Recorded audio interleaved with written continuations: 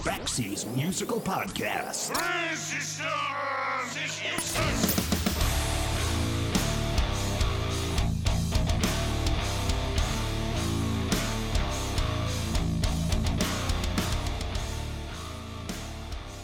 Since 1978, Dire Straits released only 6 studio albums, plus 3 live albums and 3 compilations. The band have sold more than 100 million albums around the world.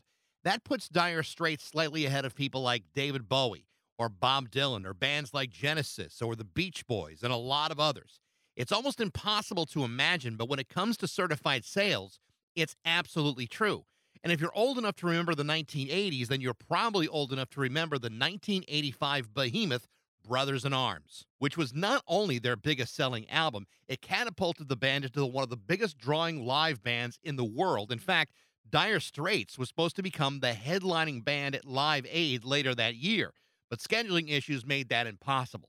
Nevertheless, between sales, their quick association with MTV, their relentless touring schedule for every album, the greatness of Dire Straits would be undeniable, with 4 Grammy Awards and lots of accolades along the way. And so it made complete sense that in 2018, they would be inducted into the Rock and Roll Hall of Fame. While guitarist, singer, songwriter Mark Knopfler would be the focus of the band's outrageous success, bass player John Illsley would be the only other original member of the band to play on every tour and on every album. From their debut single Sultans of Swing to their final shows together in 1995, John Illsley has been the backbone of one of the most important bands in history. John has just published his memoirs entitled My Life in Dire Straits. It's a beautifully written book that takes you from his childhood, his discovery of music, to his relationship with Mark and his brother David. It's a detailed account of their astonishing rise to fame and their decision to finally break up the band for good in the mid-1990s. This is my conversation with John Illsley from Dire Straits on Backseas Musical Podcast.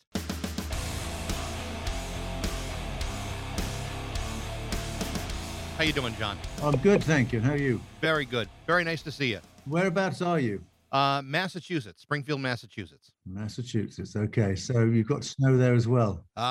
We had a little bit of a dusting, and thankfully nothing too great, because I am not ready for snow yet. That's for sure.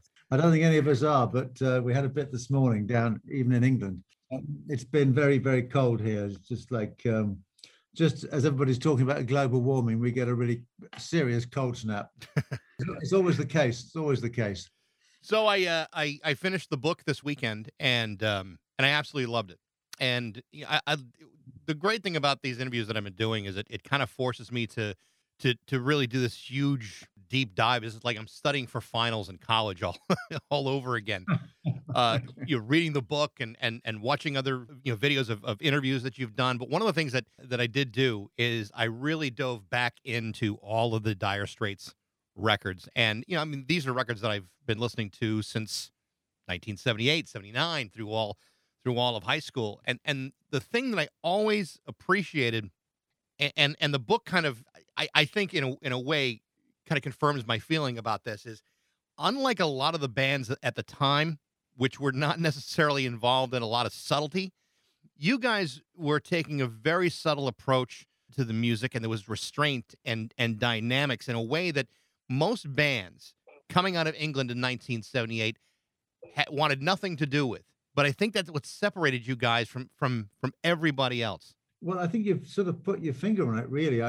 The band never really tried to associate itself with any kind of trend or any fashion of music or style or whatever. I mean, very much, it just had its own style right from the beginning. And I think that that's what made it kind of stand out, I suppose, when everybody else was following a particular trend.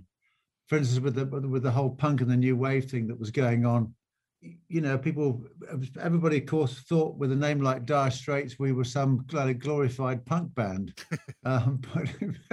So they were a bit disappointed, maybe. But I think that sometimes you just have to stick to the way you play music, and we've pretty much done that right from the word go. And you make a very valid point. I think style is everything, really. Your own way of doing things is everything. But I also think that there was a level of musicianship, even out of the gate with the first record, that Mhm. most bands could not compete with. Not that every band in the punk and new wave genre, if you want to call it that, couldn't play their instruments, but the music they Yeah. were playing was almost showing that they were trying not to sound like they were great musicians, and you guys had no fear about that. It was very clear from the very moment you hear Mark Knopfler playing guitar, you realize, okay, this guy at the very least, never mind the rest of the band, this guy at the very least was something very different and very special. Well, you've just said what I was just about to say, that when I first heard him play, I thought, okay, I've played with a few guitarists in my time, but this is different, Yeah. in a fairly major way, and it reminded me of all those different kinds of records that I used to listen to, and somehow they put a lot of the feel of those records into his own particular style. So that set the sort of benchmark, if you like, for the rest of us. And because none of us were professional musicians at all, and the only one a professional musician, if you could call it that, was Pick Withers, Right. the drummer, um, who came with a lot of credibility. And I learned a lot from Pick very quickly. I mean, I'd played with in a lot of bands up until this particular point, but nothing that was didn't. I mean, this felt like it was going to go somewhere pretty much straight away, despite the fact that we were playing in clubs and pubs around London, and getting very little money and living on sort of French fries and burgers and stuff, and a couple of pints a day. But I don't know. I never really thought about the level of musicianship. That's just the way that we played when we played together. It just fell into that particular shape, if I Yeah. can put it that way. Guided very much by the guitar approach to the guitar, especially on this first record. In the forward that he wrote for the book, Mark Knopfler talks about how thank goodness you guys didn't approach this when you were teenagers. That you had a little maturity under your belt. Yeah. You were I think late 20s by the Yeah. time the band started, and that resonates pretty strongly when I hear the music, and especially when you also talk about the idea of like negotiating contracts, especially on you hear all the time all these bands, they're 19, 20 years old, they don't know anything other than the fact that here's Richard Branson across from them in a table, and he's waving this indentured servitude in front of them. Yes, but exactly. but you guys were not necessarily enticed by that, and really probably got, in hindsight, really a pretty remarkable contract right away. You just don't hear those kinds of stories where there's not bitter and hostility over the contract you wind up signing. Well, yes, I mean you've said a lot of things there. I don't know how to sort of paraphrase that into an answer, but I mean I think that being a bit older certainly helped. I'm not sure it was the final answer, but it certainly helped to sort of think about things a bit more deeply before we said yes. And we had a lot of decision making to do in a very short period of time, because things happened quite quickly. I mean, one of the reasons why I wrote this book was because even for myself, I needed to sort of go back and just see how one's life moved from one situation to the next, and not just musically, but philosophically and mentally, and how you dealt with situations and why you took a particular course in life. Because I think it's very, very important for anybody listening to this or listening to any other body's story. Your story is yours, and it's nobody else's. And so I wanted to try and get this story down the way that I remembered it, and I'm damn sure that I'm going to get people saying, actually, it wasn't like that at all. It was like this. And I say, well, that's what I remember. And if it's different, well, we might do it in the reprint, or we might not. We might just leave it. But I think it's very important to understand why you end up in particular places in life. I mean, why are you doing what you're doing? There's a series of events that have happened that you probably made happen and other people made happen, and why you end up in a situation which you go, well, how did I get here? I mean, what's going on? Why am I playing in front of 60,000 people in a big stadium when 5-10 years ago I was sitting in a pub in Deptford wondering how I was actually going to pay the rent? So and that's that's why I think it was worth putting it down, because it's actually quite an interesting the band had quite an interesting history, I think. Apart from its musical history, I think from a personal point of view, and with Mark too, and with David, although David wasn't there for very long, but you need to know how these things fit together in your life in order to make sense of it, in order to find out why you are where you are now. And so somebody gave me the opportunity to write this book, and I was shall I, shan't I? So I rang Mark up and I said, look, mate, I said, some crazy person's offered me a publishing deal to write something about the band. And he said, oh, blimey, why do you want to bother doing that? I said, well, if I don't do it, mate, then you ain't going to do it. Nobody else is going to do it. And I think it's a story worth telling, because it's kind of a celebration of what we did. That's, if that answers your question. I mean, we did get a good record deal from Phonogram, I must say, because they wanted to see the band develop.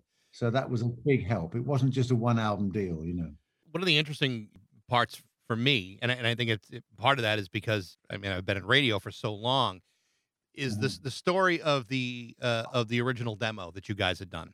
And I listened to it on YouTube, and it's I can see why someone might be very excited about something like this. But the story of you get some inheritance money from a family member who died, you record this demo, and then all of a sudden it's like, well, now what do we do? And you get it into the hands of this guy on radio. I believe it's Charlie Gillette. I think I have the name. Yeah. And all of a sudden he hears it and loves it, and his effort is what all of a sudden created this huge interest in the band. Yeah. And what's fascinating is from that moment on, it's like you go from like 0 to 100 in like what seems like a matter of seconds. I mean, I know it was longer than that, but the trajectory after that was pretty bracing. Well, it was a roller coaster. That's all I can say. And in some ways, when things are happening so quickly and the landscape is changing all the time, you have to make a lot of decisions. You have to actually do a lot of things you never thought you'd have to do.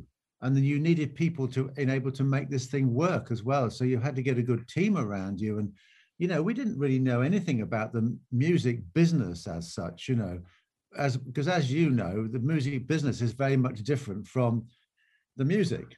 And the music was always the key for us. But we had a lot of stuff happened quite quickly. And in order to try and keep up with it, we had to learn a lot. It was quite a journey.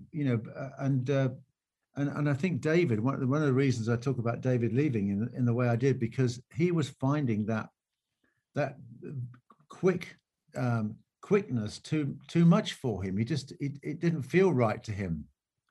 He said to me one time, he said, it wasn't supposed to be like this. And I said, well, it is. I mean, what was it supposed to be like? And he said, well, not like this. And I thought, well, I don't know where we're going with this conversation, because it is what it is. And when things are what they are, you either go with the flow or you get off the train, and the train was running pretty fast.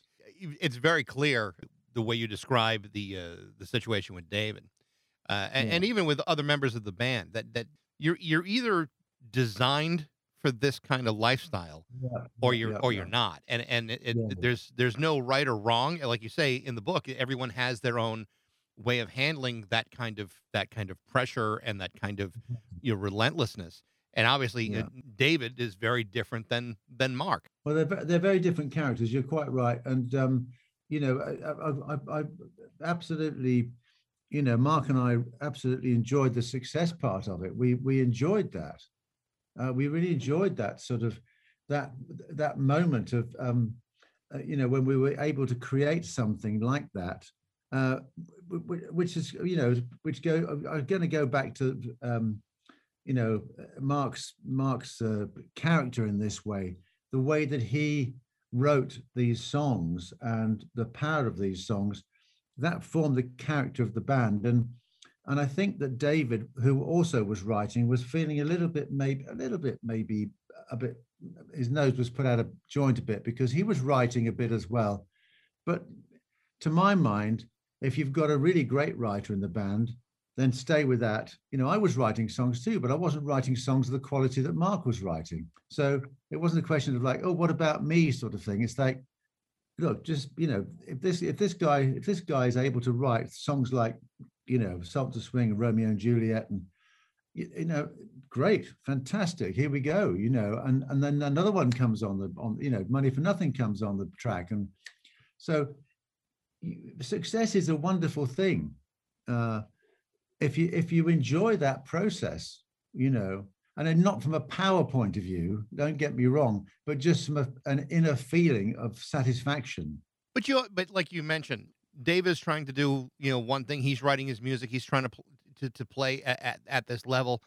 But this is not the first situation where brothers have been in a band, and for Yeah, whatever yeah. reason, you know, one maybe outshining the other. I mean, I think of Ray and Dave Davies, or John and Tom Fogerty. I mean, these are family relationships that become very strained based upon what they do, who's getting the attention, and I think in a way, it's a very natural human behavior to have Of course it to is. be Of rubbed the course it wrong is. way with that. Yes, and you know, on the other hand, I was very happy that Mark was getting all the attention. It meant that I wasn't getting bothered so much. So it didn't worry me at all. Um, and yes, I mean, as I say, it's like some sort of Shakespearean tragedy, really, in some ways. I mean, uh, I didn't know how else to put it, apart from the fact that uh, you know, that blood that joins you together is different from what's going on in your head. You know, you either run with it, or you don't run with it. And the thing is that, you know, for me it was really difficult, Mike, because I was friends with both of them. I mean, it was really a tricky one, you know, dead tricky. But I could see it wasn't good for the band. And at that particular time, the band was kind of, dare I say, everything. So that, of course, puts your other family in a separate sort of place as well, which I talk about in the book, which is very difficult to deal with. You've got these two families going on. You've got your band family, and you've got your loving family with your kids and your girlfriend or wives or whatever.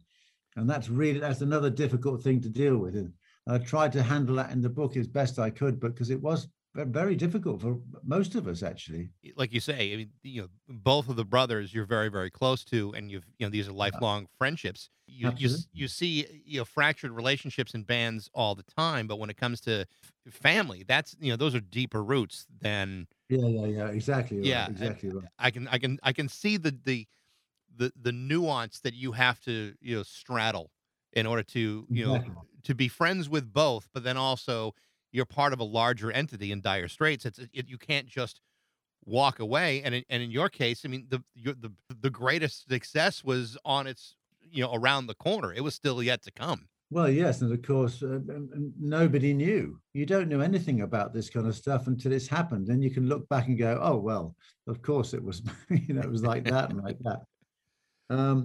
I mean, what I loved about it, to be honest, Mike, was the fact that we every time we had a new record, it was a new project. It wasn't going, "Oh, we're going to make what we did before."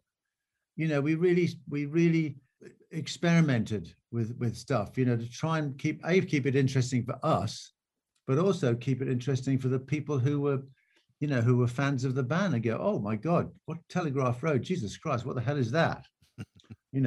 I mean, I remember working on that, during the sound checks on the Making Movies tour, and thinking that this song is this song is something else. I mean, putting that together, Yeah. and watching Mark and Alan Clark sort of interplaying with different ideas. Alan being a wonderful piano player, and Mark saying, "What about this?" And Alan saying, "Well, I could do this there." And, "Oh, by the way, John, can you just play a note there?" I said, "Yeah, sure, whatever." And then and the drums, yeah, okay. And it was a wonderful sort of wonderful creative times we had together, which I kind of miss that really because I do my stuff on my own now and I work with my own guys. But in that situation, it was really unique and very special because everybody was sympathetic to the idea of the band and what it meant, not just for us, but to other people. Well, I know, for myself, Dire Straits had always been a part of the music that we listened to. Me, my friends, it was just always present. And then I went away to college and by 1985, Brothers in Arms comes out, and it's the biggest damn record in the world. And one of the things that was interesting to go back and look at was, for Americans, we have this tendency to only kind of think of our borders as what the world is. But you mentioned how many albums are being sold all over the world, and the cumulative number of what Dire Straits sold is, particularly on Brothers in Arms, is a staggering number of records. I mean, if you look at the list of all the great selling artists of all time, you guys are higher than Bob Dylan or David Bowie, and I mean, the list is remarkable. I know for me, the first time I heard Money for Nothing, it was like, oh my God, this band came up with that. It was phenomenal. Well, can you imagine what I felt like when I heard it? I know. I can only imagine when you got a guy who's writing this music and he progressively gets, I mean, he's always been writing great songs, but as he goes on every album, it's like a stronger batch of songs. To hear it for the very first time, as a guy who's got to put a bass part to all this stuff, I mean, what is your reaction to Mark Knopfler's body of music as you're in that moment? Well, I mean, I have to say I felt very privileged to be part of the process in putting my bit into the mix. I mean, to put it bluntly, I mean, we were fortunate that we had an awful lot of material that was universally, as your point you make, is universally kind of accepted. And you're quite right. We do get a bit parochial with the way that we listen to music. I mean, if you go to Germany, for instance, you hear German music. You don't hear too much English music, but we were huge in Germany for some reason. So music sort of knocks the boundaries out, knocks them out. And if you happen to be in a situation like we were, where the music was feeding into this a global sort of marketplace, if you like, to want of a better expression, and people were enjoying it in New Zealand and Australia and South America and Israel. I mean, huge in Israel. Who would have thought? I mean, for God's sake, what's that about? I don't know what it is. It's a universal language, music. Those songs, they spoke very loudly to a lot of different people who couldn't understand English. Yeah. I mean, the other day, I had this 18-year-old kid from some city in China, which I can't possibly remember the name of or even pronounce. And he said, "I've just discovered Dire Straits." He said, "And I'm gonna learn how to play the guitar." And I thought, this is a bloke in China. I mean, who would have known that would happen? It's wonderful. I mean, it's a very, very powerful medium, music. It's a joiner. It unites people. I don't know anything else that does that apart from a pandemic. Yeah, well, thankfully, one's a whole lot more pleasurable than the other. That's for sure. True. You talk a lot in the book about the pressure of touring, what that means, physically and personally, and and how it affects not only you and the people in the band, but also the people at home who are waiting for you to come back home. And one of the things that I've heard before is that when people are on the road for a period of time, and actually there's a great parallel that you wrote early in the book about your father coming home from war, about you're away from home for such a long period of time that it's sometimes hard to understand what it's like to be home after you've been away for so long. It's actually a really interesting parallel that you drew between you and your father's experience. Yeah, a very good point, actually. And the period of adjustment is different for different people. But in the war,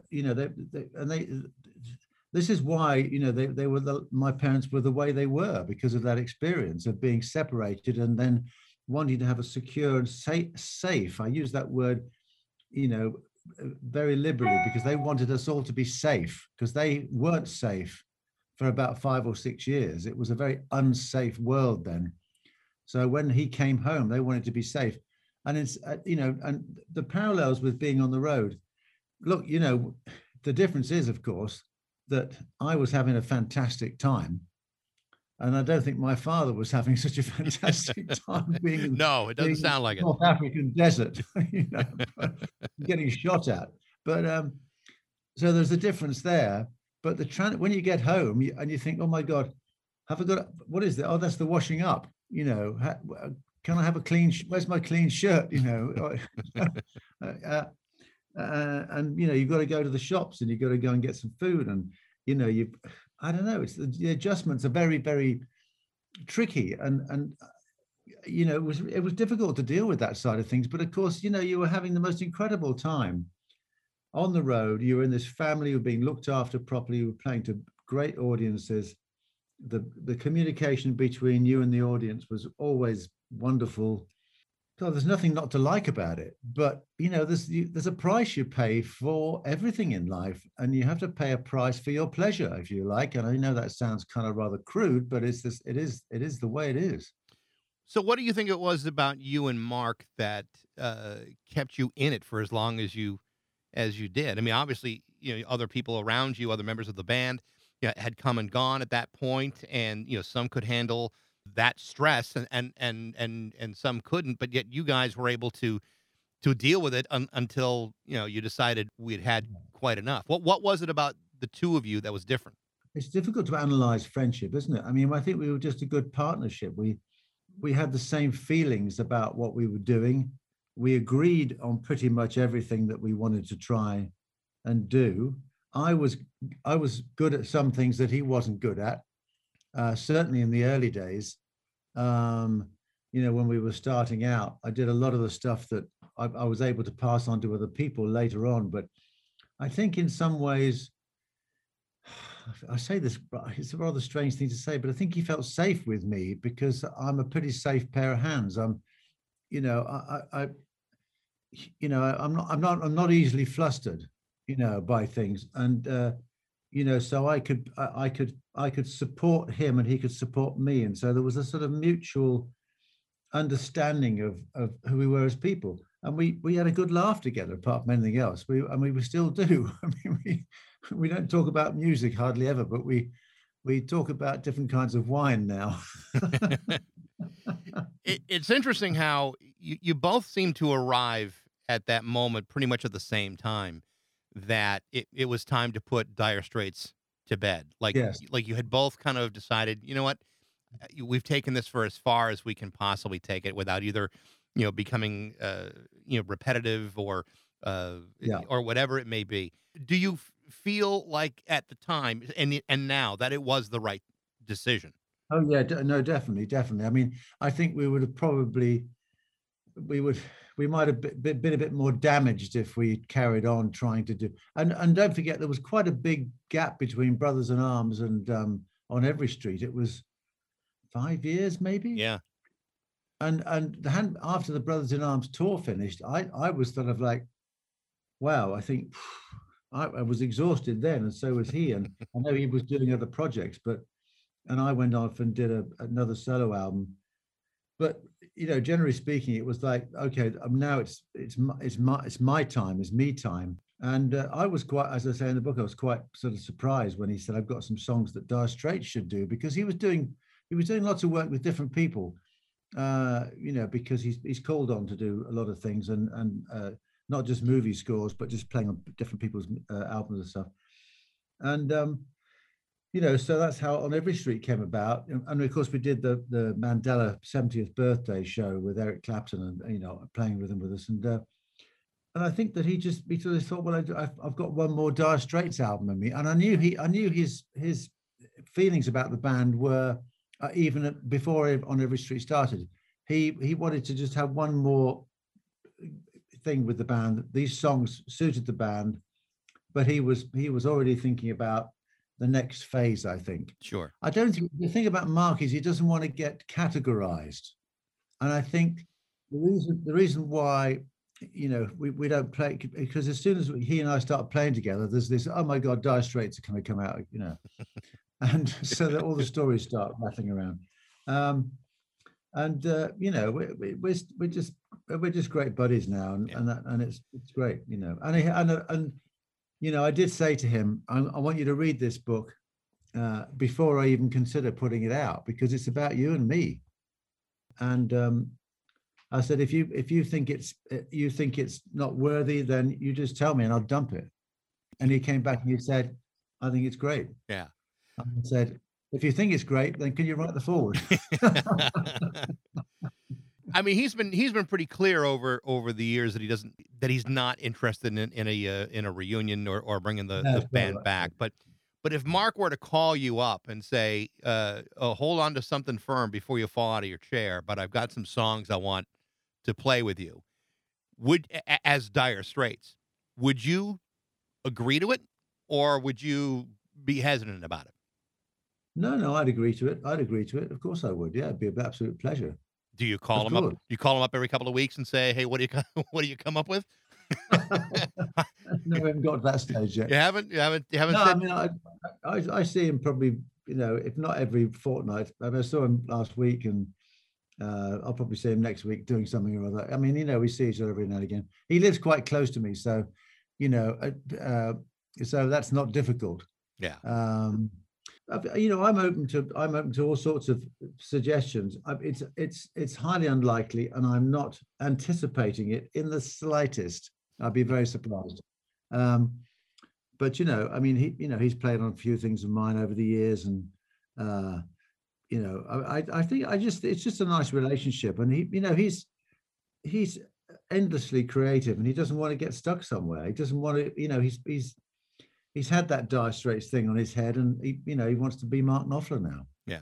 I can understand that. And I've heard that from other people that, are forever pigeonholed by the label. I'm always going to be seen as a member of this, and I can't really shake being away from this. I mean, there are very few people that have been able to do it. Mark is one of those that has, but it's a rarefied company that can claim that. It is. I mean, if you think, you could probably count on one hand the amount of individuals who've come out of a successful band and been, pretty damn successful. I mean, Sting was one from the Police.